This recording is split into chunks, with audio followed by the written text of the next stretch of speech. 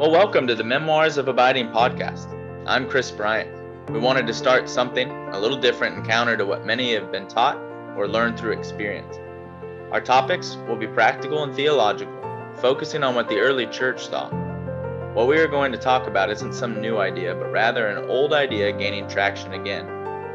Our tell is sharing our experiences and looking at the Bible in this material. Our ask is that you will take it into your own devotion time and ask the Lord how to best apply it. We will talk about this material each week, and we have blogs addressing practical applications at www.memoirsofabiding.com. We hope you experience God through talking about His Word with us. Welcome back to the Memoirs of Abiding podcast. I am excited. Today, we're wrapping up our short little series on the desires of the heart as we continue to talk about God's word and how we can have this special type of relationship with the Lord. And it's not something new or crazy or, breakthrough.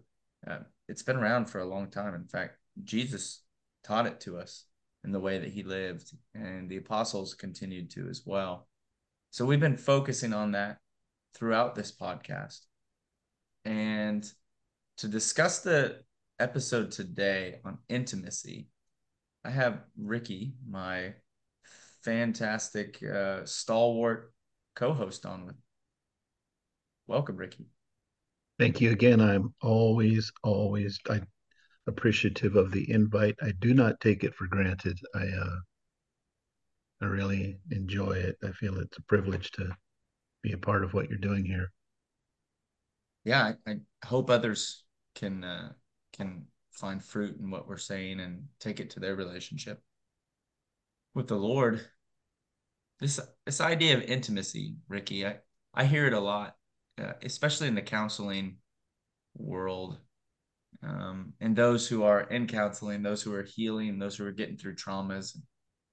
This idea of intimacy is something that I think is talked about quite a bit in our modern society, and I think it's an important thing to have.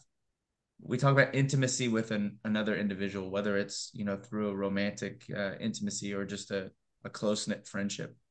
Um, Going into intimacy, it's something that we share without a wall or barrier, without any expectation of the other person, or maybe we do, but we don't allow that to enter into the conversation. So then we continue to share our hurts, our praises and joys. And in doing so, we open up our heart, we become vulnerable to the other person. And in that process of being vulnerable and feeling the trust that the person I'm talking to and I'm sharing my vulnerabilities with, number one, that they're not sharing it on, CNN or Fox News or, out on some crazy news Yeah, network, right?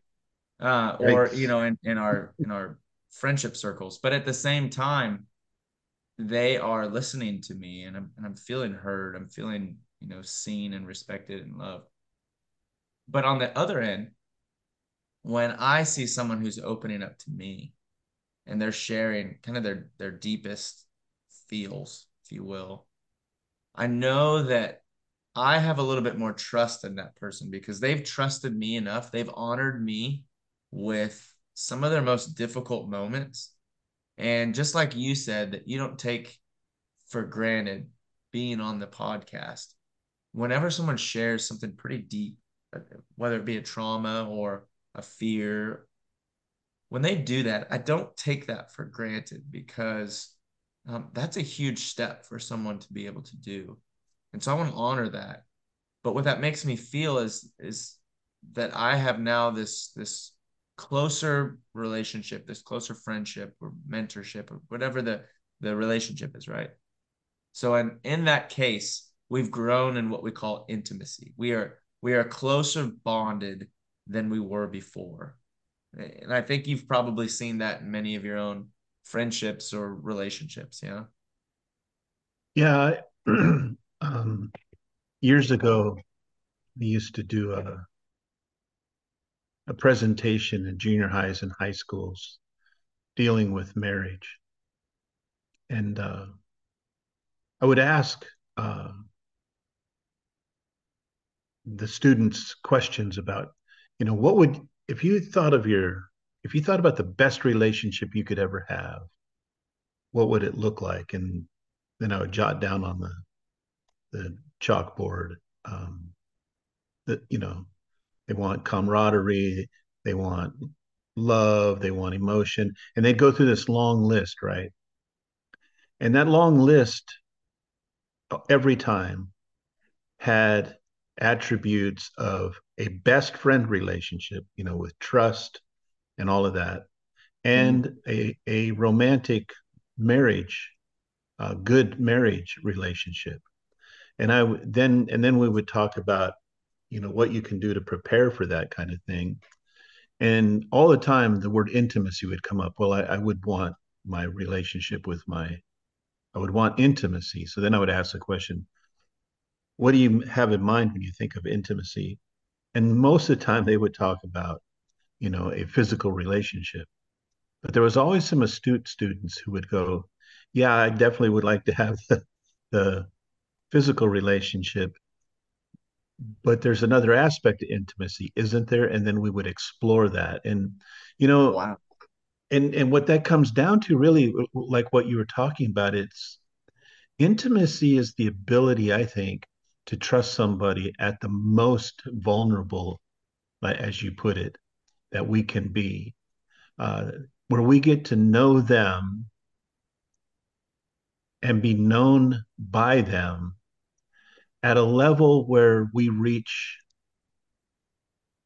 a mind to mind, eye to eye, heart to heart level of trust and confidence, where we honestly have learned about this person so much. We've seen this person in action in lots of different situations, how they respond to conflict, how they respond to disappointment, how they interact with people in their family of origin, how they interact in our friendship circles, and do other people uh, view them as dependable and trustworthy, and have we seen that in action? So it takes time to develop that kind of intimacy. you know Yeah. what happens in a lot of relationships is people jump into transparency very quickly, and it's how they get burned. Yeah. People are getting burned all the time because they don't take time to really get to know someone and to allow that person to know us. So when I think of it, when we think of intimacy in that regard, it is available to lots of types of relationships. You probably won't develop that kind of intimacy with too many people, True. if we define it this way. And and and when it comes to the Lord, He would like us to have that kind of relationship with Him. And I think most people would like to have that kind of intimacy with Him.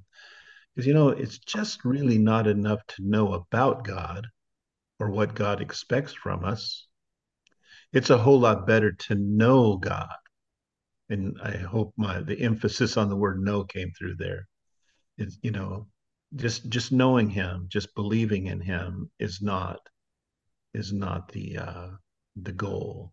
The goal is to know Him in a very personal way, to trust Him, understand Him, and to know that, of course, He understands us and knows us intimately and completely. I think you made a great analogy when you said it takes time. You see them through the different conflicts that they might go through. I once heard it, in a dating relationship, you want to see how they handle each of the holidays, Yeah, because yeah, yeah, Valentine's Day might be great, but when they hit Christmas and the crazy overwhelmed feeling comes out, you got to be able to handle that. And yeah, joking aside, I think there's some truth to understanding that in our relationship with the Lord. if it takes a while to develop that intimacy with another individual, another human being, and we're willing to put that in. Like that's the big thing, right? I'm willing to put that in for the sake of a future best friendship, a future uh, dating to marriage relationship, furthering my relationship with my child or my parent. So I can see the benefits of that, right? Yes. But so many people, they look at the relationship with God and they think, well, he already knows me. So what do I need to work on? Or maybe it's not that, but they lack the intimate side of that relationship. And so I want to think on this first why question. Why would we even want intimacy with Yahweh, with the Lord? Why do you think? Like, if you could put maybe two or three things in there, what are maybe it's personal or maybe you've heard it from others, but what are some reasons or benefits to having that intimacy with the Lord? Well, a couple of things that, that you and I talk about a lot is one of the aspects of a relationship with the Lord is indeed emotions, right? And that kind of goes to that whole thing about I could know something intellectually, but that might not be motivational for me. It might not be relational for me. It might not be emotional, but God wants us to have not only the truth about him, but to have a real, true fellowship with him. And so in an intimate relationship like what we're talking about, that is eye to eye, heart to heart, mind to mind, at a level where we have confidence, we trust, we in fact have faith in the other person. Well, we then have the privilege of feeling loved, and we have the privilege of feeling supported. We have the privilege of feeling confidence. We have the privilege of feeling accepted and belonging and Mm, uh, all of these things. We don't only know that God is that way towards us. We can come to a place where it is relational, it's motivational, and it's emotional. We can experience it at that level, without conjuring it up, by going through a true relationship where like any relationship, communication takes place. it's interesting how you worded that. I was thinking when you mentioned that, the belonging. And what I was thinking, it just came to my mind when I first accepted Christ, it wasn't due to anything but belonging to a father who is perfect. Like that was what drew me to Christianity. I was an avowed atheist before all of that. I couldn't stand the thought of even someone saying that there was a God. For me in junior high, I thought it was Christianity was a pill for the masses to placate them, and I really did believe that.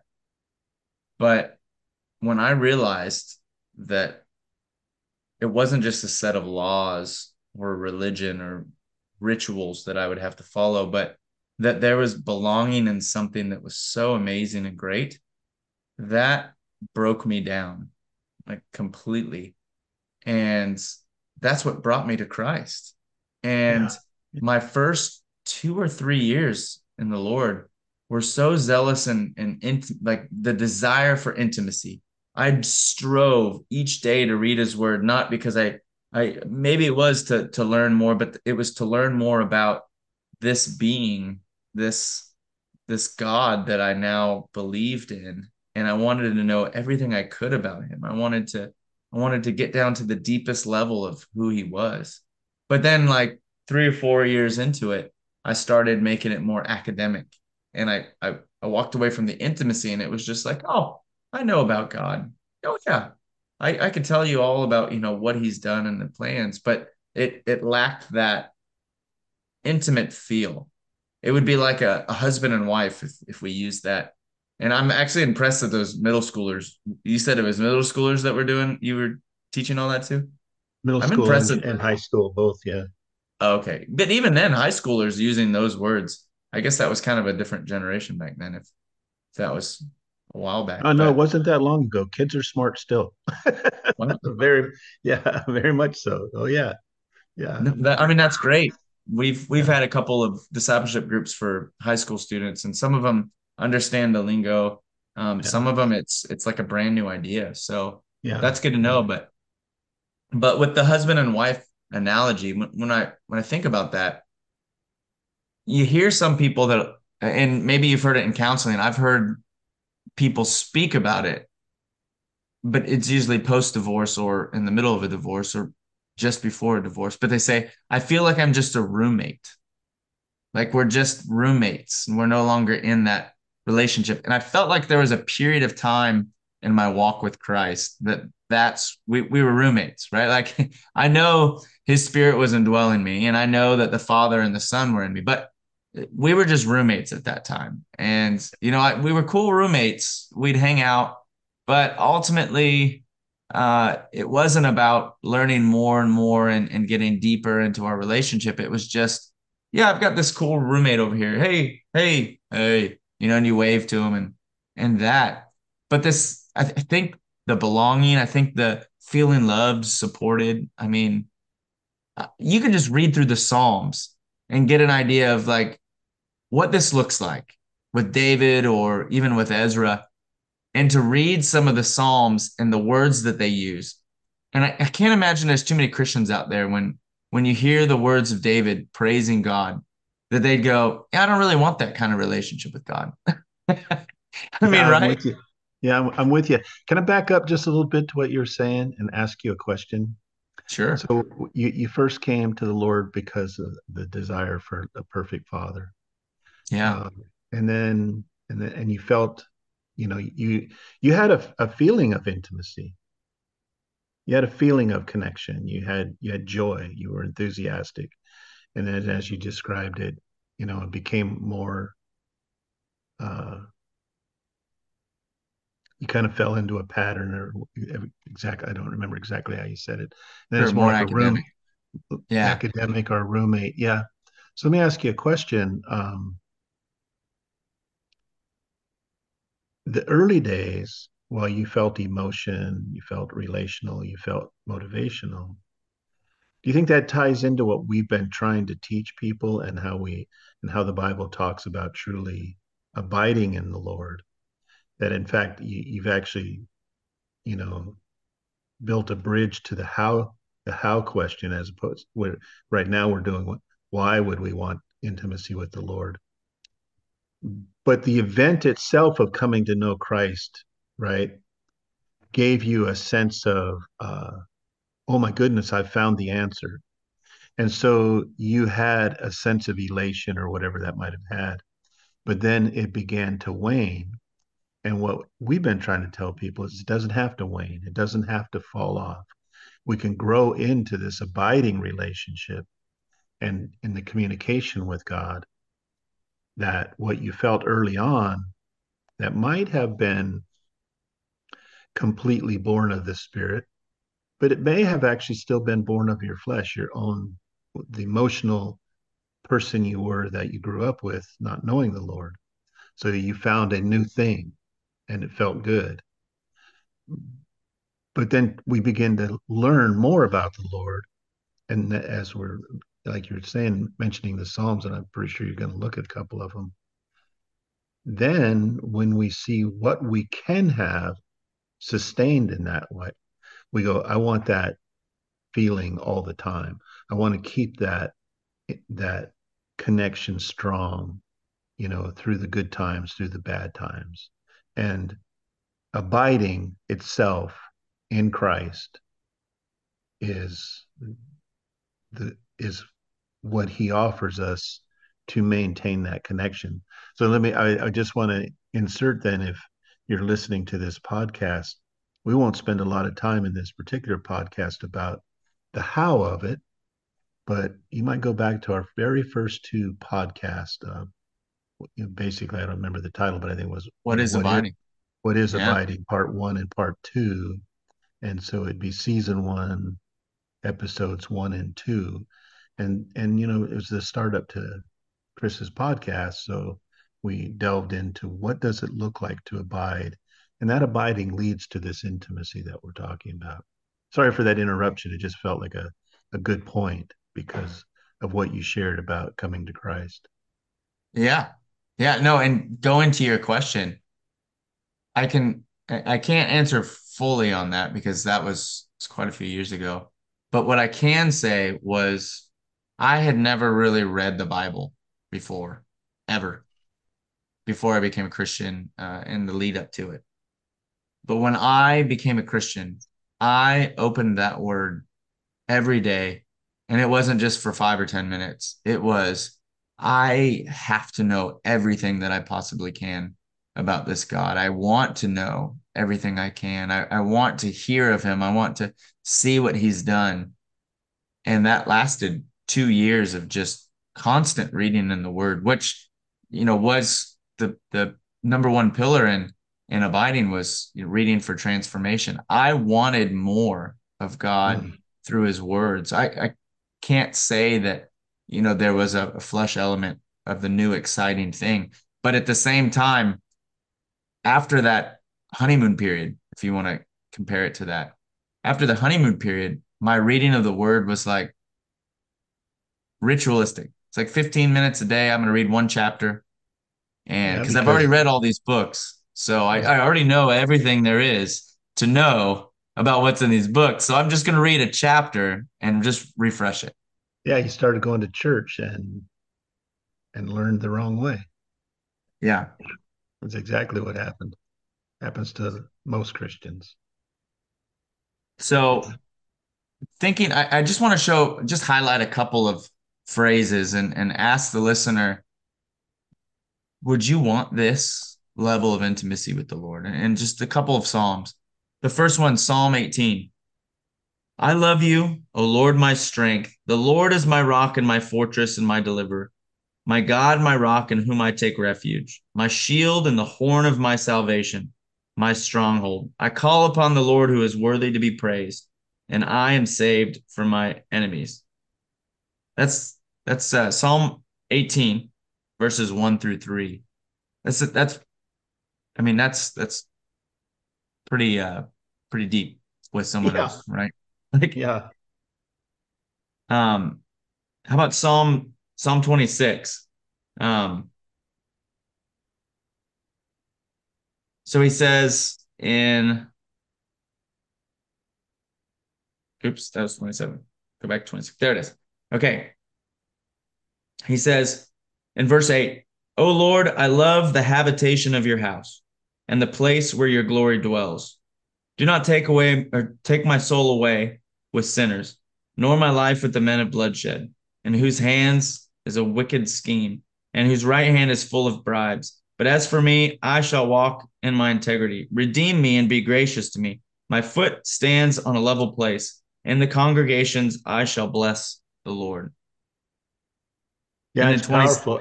That's powerful. I love the habitation of your house. I mean, when you have an intimate relationship with somebody, a good one, and remember, getting past the whole idea of intimacy that almost always brings up the idea of sexual relationships sure, in our world today. And yes, that's a form of intimacy, but it's certainly not the only form, and it's not the highest form. But that eye to eye, face to face, mind to mind, heart to heart, deep, deep, deep knowledge of one another that produces trust and confidence and love and joy and harmony and all of those kind of things. You just want to be in the same home with that person. You just want to be with that person. sure. You know, you know, uh, I to this day, people will ask me, what is it now? 23, 23, 24 years after the tragic loss of my wife to a drunk driver. People asked, well, aren't you lonely for a woman in your life? And I go, yeah, I'm really lonely for a woman in my life. I long for a woman in my life, but only long for one woman in my life. And I can't have her. Yeah. She's in heaven.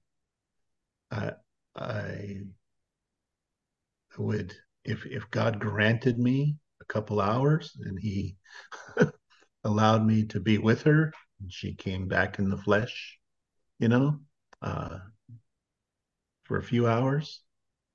Jiminy Christmas, how horrible would that be if all I did was act like a stupid man and grab her hand and rush to the bedroom? Yeah. No, just sit down in front, knees touching, hands together, hearing her say, "How are you?" And me saying, I'm good, but I miss you so bad. What's it like in heaven? I want to give me the details. And she says, okay, I'll give you some, and then you give me some. And just to meet and connect and be emotional and relational together. You know, Uh, I love the habitation of your home. That is, it doesn't answer how, but it certainly does answer why a person should want intimacy with God, right? yeah. Yeah, that's good choice of passages. And going along with that, the very next psalm, if we go into verse 4, Psalm 27, one thing have I asked from the Lord that I shall seek, that I may dwell in the house of the Lord all the days of my life. Why? To behold the beauty of the Lord and to meditate in his temple. For in time Ah, or the day of trouble, he will conceal me in his tabernacle. In the secret of his tent, he will hide me. Wow. yeah. Somebody might ask the question, well, isn't he just talking about the temple or the tabernacle, the actual facility, right? Well, yeah, you have great intimate connection and worship when you go to the temple, in their case, the Israelites, or before the temple, the tabernacle. But God said over and over again, I don't delight in sacrifice. I don't delight in incense. I don't take delight in you being in the house of the Lord. I delight in a broken and contrite heart, a heart of worship, right? A heart of Yeah. connection, a heart of faith, a heart of trust, a heart of intimacy, a relationship. Yeah. So here, while the imagery is about the temple or the tabernacle, it's about the heart. It's about the connection. Yeah, you're picking great passages. I know I would want all this. I do want this.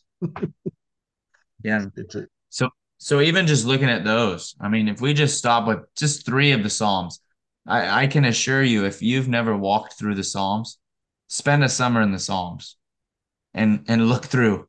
You will see this common thread throughout all of them. And ask yourself, is that the type of relationship I'd want with human? Okay. What about with the God who can know me more than a human could ever know? And I can't imagine there's many out there that say, yeah, I'll pass on that. Like that's something to our deepest level that we want. And we can have it. I mean, that's the truth of Christianity. It's not some removed deistic God. It's not, some God that we have to be perfect for. We have to do all these sacrifices for. He's a God who desires that heart for him. I mean, look at how he called David a man after his own heart. And this is the words that we see with David. I mean, this is huge. So let's contrast that with modern Christianity. And I'm mm, going to generalize this. There are probably some great churches out there that are living this exact idea, that they're living with intimacy in the Lord, that the yes. preachers are preaching it, that the elders are, Yep. discipling it. And I Yep. love that. But that's just not been the case of a lot of churches that I've seen or heard of from other people. It kind of it seems different. So I think maybe there's a couple different types that we see in Christianity, right? Yeah, I would agree with that. I think, yes, indeed, this, the heart of Christianity, this accepting Christ and abiding in Christ, is alive and well in many, many, many churches and lots of believers. But the whole thing about abiding in Christ moves us away from the things you're about to talk about. And so there's no need for press. There's no need for attaboys. There's no need for, ooh, look at us. We are the ones who are really close to Jesus, right? We know the Father, the Son, and the Holy Spirit better than anybody else. And then sometimes we even use the these and the thous, Sure. and and begin to talk in weird language. So it doesn't get a lot of press, but what does get the press is the stuff you're about to talk about that they utilize to substitute, to counterfeit for true abiding. Yeah. That's a good word there. Yeah. So we see legalism. We hear about it. We we see a lot of people trying to recover from it. I know Yeah. Yeah. there's quite a few people in my groups. I'm sure you may have seen it in a couple of your discipleship groups, but Yep. this legalism, this works, I have to do all these works or God's not going to love me. Um, Yep. wow. It's a plague. It's an absolute monstrosity. It's a plague. Yeah. And it's been there from the beginning. I mean, Yep. the Yep. Pharisees were introducing this into some of the Christian churches. Paul talks about this pretty significantly throughout. I think in Galatians, the whole letter is countering this legalistic approach that potentially was taking a hold in, the the churches in Asia. Yeah. Yeah.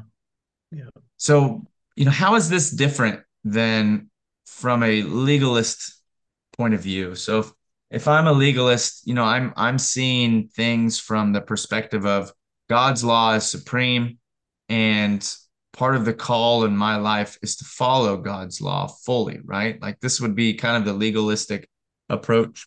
And if I break God's law, then I'm due for some sort of punishment or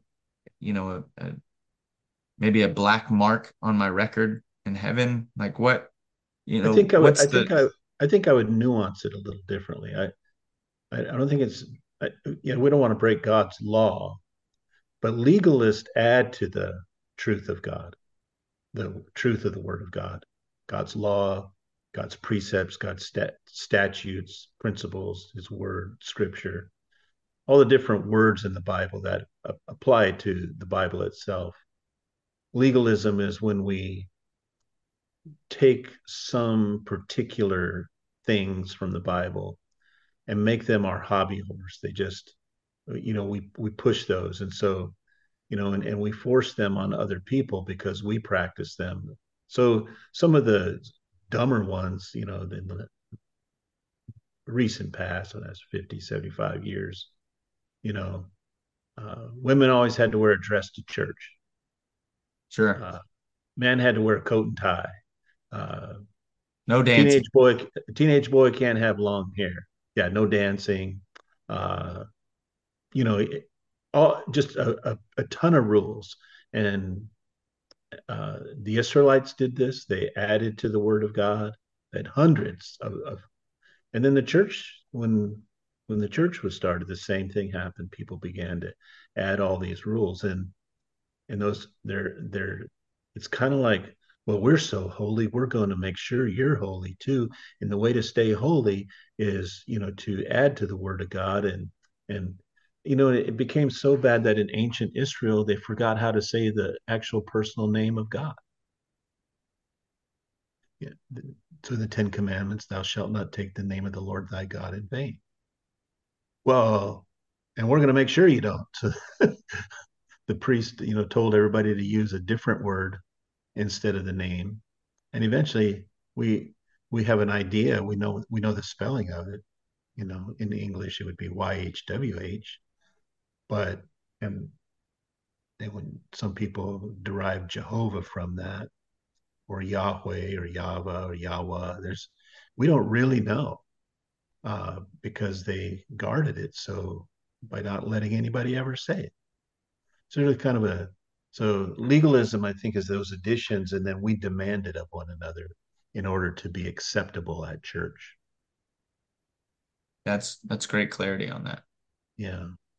And contrasted with this intimacy, the intimacy is that I want to know who the Lord is, and I want to, even more so knowing, I want to do the things that please Him, right? Like inside of a marriage or a relationship, I don't think like, oh, I know my spouse really hates this, so I'm gonna do this constantly. Like that's generally in an intimate relationship. Maybe there's some poking and fun and some silliness in there, but if you know there's something that really irks, like leaving socks, dirty socks on a couch or something, you're generally not going to continue to do that, or you're going to be sleeping on said couch, right?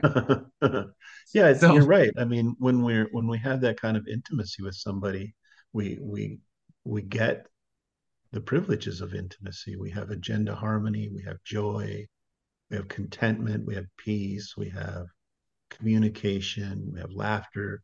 We cry when we're mourning and we're sad about something. We work hard, we play hard together, we plan well together, we ask one another questions. We delight in fulfilling their will. And if it's reciprocal, because it has to be reciprocal, or it's not true intimacy. And because it's intimate and reciprocal, they in turn act the same way towards us. I often say, like in the marriage, and the only thing the couple has to fight over is who gets to be nicer to, you know, yeah, I always remember you saying that. I like yeah, that. Yeah. where would you like to go out to eat? No, no, no, no, no, no, no, no, no. Where do you want to go out for supper or dinner? No, no, no. I get to be nicer to you than you are to me. And it becomes comical, it becomes playful. People are like, that's bogus. That does not exist. No, nay, nay. Just because you haven't experienced it, you know. Yeah. Yeah. And one of the things in the past, one of the ideas about this legalism that I can remember, and I might put the quote directly inside it within the show notes, but Wayne Grudem uh, wrote a really good, well, whole chapter on legalism in his book Systematic Theology. But and I can only paraphrase this. I don't have it in front of me right now, but he said that legalism can put burdens that are not in the Word of God on the hearts of men and women, and Yep. can cause the shame that's not from the Lord onto those individuals so that they think that they're sinning and they're asking for forgiveness of sins that aren't sins that the Yep. Lord never even and called out as sin. And it leads to this shame and we'll talk about another one, but it can lead to an even worse position.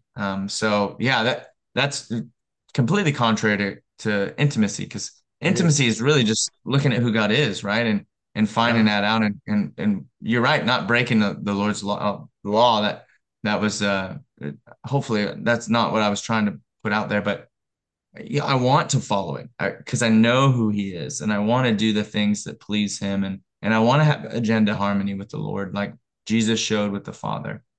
Yeah. So we've got the second type.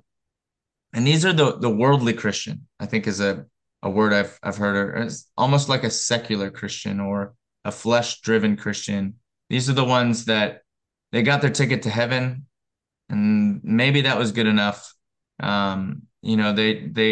They see God's word, but they don't pick it up.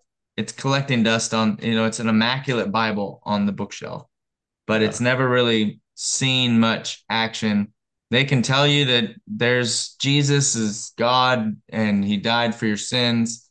And obviously it's so important, but it doesn't change their life. It doesn't transform them. They don't live in victory. They don't go through this transformation that we see. And this is also a very common type of Christian, if we want to say a type. Yeah, yeah, Um, yeah. It's the opposite of legalism. It's yeah. They talk about liberty. I have liberty to live my life with God. But libertinism is taking advantage of the grace of God. So if you look at it through the lens of, kind of the socio-political terminology, the left and the right, legalists would be over on the right. They're robbing everybody of grace, right? The secular, fleshy type driven Christianity would be on the opposite side. They'd be on the left, where everything's relative. There is no truth. You just do whatever you want to do. Uh, and because God is love, it is loving and filled with grace. There are even some Christians who will say that God's grace is increased the more we sin, the more we violate the Bible. We're actually doing God a favor because He can now show us. That's a pretty absurd, but there are actually people who believe that it's called hyper grace. Yeah, and whether it's the hard nosed grace robber or the people on the other side of the spectrum who take advantage of God's grace. That's no way to live our, that's no way to walk with Jesus and the Father and the Holy Spirit. yeah. And I But think Paul addressed that, right? Like this antinomianism or this hyper grace, this progressive look. I think it was Romans 6, verse 15. What then? Shall we sin because we are not under law, but under grace? May it never be. Do you not know that when you present yourselves to someone, slaves for obedience, you're slaves to the one whom you obey, either sin resulting in death or obedience resulting in righteousness. But thanks be to God that though you were slaves of sin, you have become obedient from the heart to that form of teaching which you were committed. And having been freed from sin, you become slaves of righteousness. yeah, it's important to understand why he uses the word slave. He's not in any way condoning slavery. He's making a Yeah. very, very important point about what it looks like. So, in a loving way, in my relationship with my wife, I was really a slave to her. What I say with a big smile on my face. I just wanted to do whatever she wanted. I, Yeah. I and so and why does God have the apostle use that phrase? Well, because before being born again, we're slaves to sin. We're in bondage to everything other than God. We find all our meaning, all our significance, all our security, all our purpose and our identity in anything and everything other than God. We are completely separated from the very source of life and eternal abundant life. So we are slaves. We're in bondage to that life. That's the very nature of who I was when I was born. But when I'm born again in Christ, now I get the opposite. Now I am attached at the hip to God. I am eye to eye with Him. I am an agenda harmony. When He says jump, I jump. Why? Because He knows it's a good thing for me to jump. He knows it will produce righteousness in me, whatever it is He asks, right? And because He loves me that much, He will only ask what will increase to my benefit and others. So it's really a particular way that the apostle uses that word slave, and it's a beautiful contrast. You were once truly, honestly enslaved to everything other than God. Hmm. In Christ, we are now attached.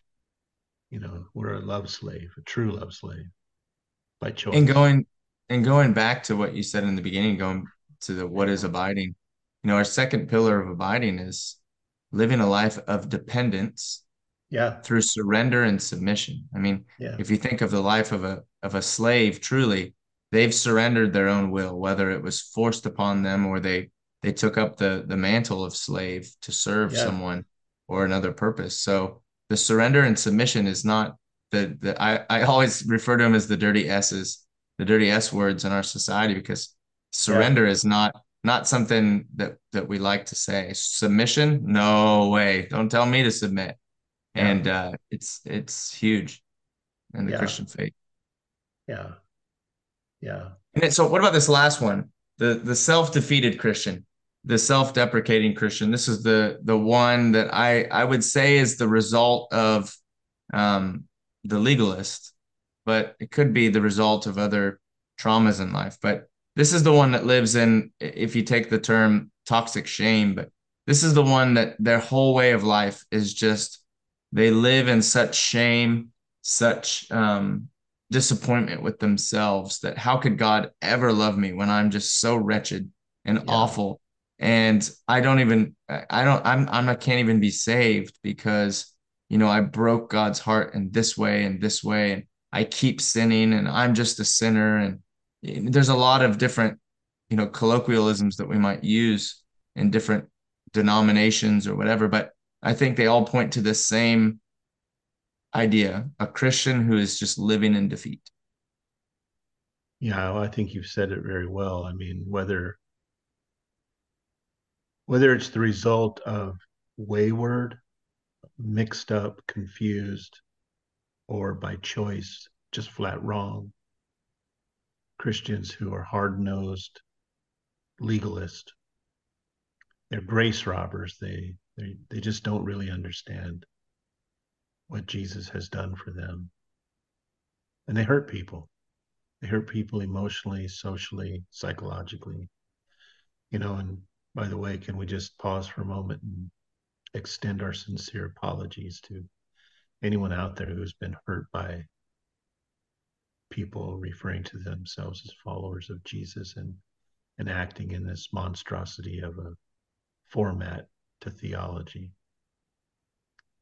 What is that one church that shows up in the news from time to time? Westboro. Yeah, Westboro Baptist Church. Can I just say to you, dear listeners, that is not a church. It's a cult. And Yeah. they're not following Jesus, no matter how often they shout it.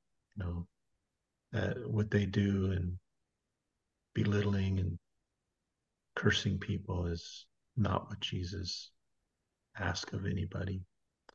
Whether the hurt is from, like I said, wayward, confused, whatever, you know, legalist within the umbrella of Christendom, or it comes from people who don't even know Jesus. They're just beat down. They've been traumatized. They've had tragedy heaped upon them. They've been neglected or perhaps even treated permissively so that they don't know any problem solving skills. They don't have any ability uh, to climb out of the pit they're in. There's a lot of people who have said yes to Jesus and are still living with that defeatist hole in their heart. And intimacy with Jesus is the answer to that. Church is not the answer to that. Good works is not the answer to that. Serving the Lord is not the answer to that. Um, Becoming a Bible scholar is not the answer to that. Yeah, they can just add to that list, right? Yeah.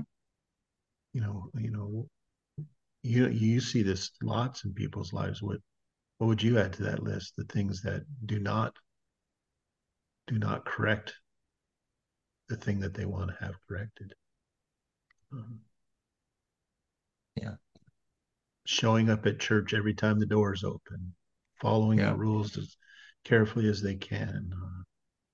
Volunteering at Yeah, different events. Yeah. yeah, it just goes on and on and on. And yet, unfortunately, so oftentimes that's what it seems to be. That seems to be the practice within the body of Christ. If you do all these things, you'll feel good. Lo and behold, it doesn't work that way. What really matters is sitting at the feet of Jesus, just just reveling in the relationship with the Trinity. Yeah. abiding. That's it. Yeah. Yeah. Yeah. Of those three categories, my heart goes out to all three of them because they're lost, they're lost in their way. Jesus wants to solve all three of those problems, and he will and does on a regular basis if we truly understand the fullness of the gospel. And so along with that, Jesus through intimacy changes things in our hearts and our minds. So when we have this intimacy with Christ Jesus in the way that we're describing, it changes my level of devotion, and Yeah. you said it so well, like a love slave, within a marriage. And if we can get past the societal expectations on, how wrong that seems to be, but going to the beauty of it, I surrender my will so that theirs can be done, right? And Yeah. what you said in the beginning, they surrender their will so that yours gets done. And then you have this battle of surrendering wills. Well, God Yeah. doesn't have to surrender his will, but when we surrender our will to him, this is all of a sudden now where we see him do things greater than we could have ever done. And I want to share a little bit from my own experience on this because I had I never fully went through the schooling, but I studied in systematic theology. I studied the Word of God. I studied the commentaries, and I made it an academic pursuit to know God. But it didn't help me. I went through a divorce, and it was traumatizing. It was not what I wanted, and I fought with everything I could to stop it. But ultimately, my will was not strong enough to stop that. And my faith, it took a hit. I still believed in God, but I came to be the self-defeated Christian, the one who believed that all of the prayers that I would say would be answered for everyone but one person on this world, and that was me. And so I truly believed that I was defeated, that I had lost because I couldn't hold my marriage together. And now my kids were suffering. And my level of devotion in the Lord before that was not deep enough to carry me through that trial. I remember calling you, I'd call you all the time, and you wouldn't answer. And I thought, life is over. Ricky's not going to answer. He's the only source of essentially godliness that I have in my life. And he can't answer my question, and I need someone to pray for me. But God's not going to hear a prayer for me, from me, because of who I am. And so my level of devotion was so low. I would read God's word and I would sit there and I'd beat my chest, but I'd say, I'm unworthy of even your love. Just forget about me. Almost to the level of Job, where he just beats his chest. I wish I was never born. I can't Yeah. tell you how many times that entered my mind. It wasn't in suicidal ideations, but it was just, God, it would have just been better if I had never been born. It would be better if I had never been married. It would be better if, my kids didn't have to see this. Yeah. Um, and that hurt a lot. Yeah. And Yeah. I Yeah. can't, I can't even fathom what I would have been able to get through with that if I had had that intimacy with God. I had the academics, I had the knowledge, but I didn't have the faith. And not faith as in the punchline, faith that Jesus died for me. Yeah, I had that the whole time.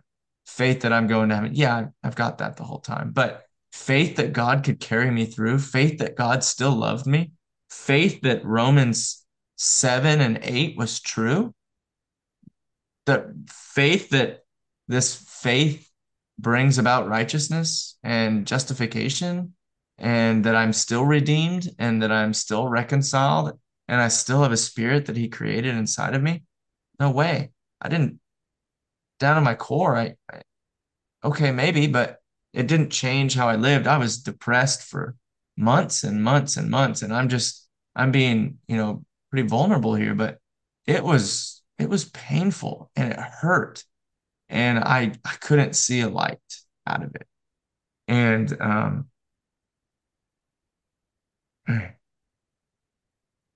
and so when I think of those who are in this right now, when I think of those who are living in those three different categories that we talked about, when and if you're one of those people, when you go through hell on earth, when you go through trial or a trauma that is so deeply hurting, whether it's in your life, kid's life, your family's life,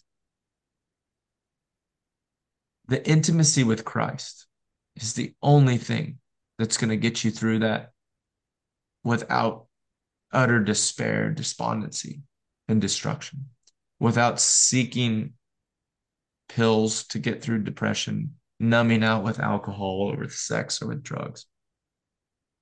Because it's only through that intimacy in Christ that you truly start to remember who you are and who he's called you in. And it doesn't matter what I do. It never did for my value in his eyes. He still loved me. I was elected, I was chosen.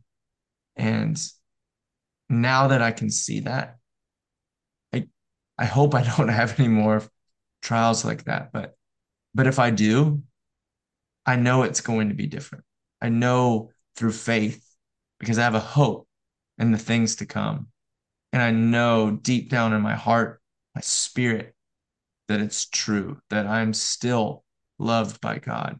And I hope that you who are listening can come to understand that the Word of God preaches this to us, that Paul, Peter, John, James, they all preach the same thing, that if we can just submit to God, flee from the devil, and God will draw near to you and you can draw near to him. And it's so I can't even put it in. I lack the ability to put it into words. The beauty that's associated with this in your heart and your mind. And I can't add to that. But I mean it brings tears to my eyes just thinking that there are others who may be in the same thing that I was in 5 or 6 years ago, living in the depression. And if they found this, there is a way through all of that, and it's in your faith in Christ, not just faith that He's set you up for heaven and that this world's a wash, but faith that He can transform your life here and now. Oh, that's just so well said and so heartfelt. It you're right. I mean, when we abide in God, then His presence becomes more real to us every day, moment by moment, and it's no longer just okay, I'm saved, I'm going to heaven, but we receive from Him then daily. Jesus said, when He was tempted by Satan in the wilderness early in His ministry, man does not live by bread alone, but by every word that comes from the lips of God. And so Jesus then said, I am the bread of life, right? Uh, so what becomes of ultimate importance to us is the measurable experience of God in our life, presence of God, which is what He wants for us in this abiding relationship. It becomes exciting to seek Him daily. And I know that if you are ever faced with that level of trauma again in your life, you will have a different testimony. I know that you'll have a different testimony. It doesn't mitigate down the pain. Never, we still hurt. Uh, uh, you know, just think of the Lord Jesus going to the cross. I mean, before He got to the cross, he agonized over the whole process, the whole thing. But there's a difference between wanting to escape from pain, emotional pain, psychological pain, any kind of pain, and the knowledge and the intimacy to know that when we're going through that, there's somebody always right there with me. You know? And I, as we go back and relate it once again to the marriage relationship, I long for my wife's presence in my life, but not like I used to.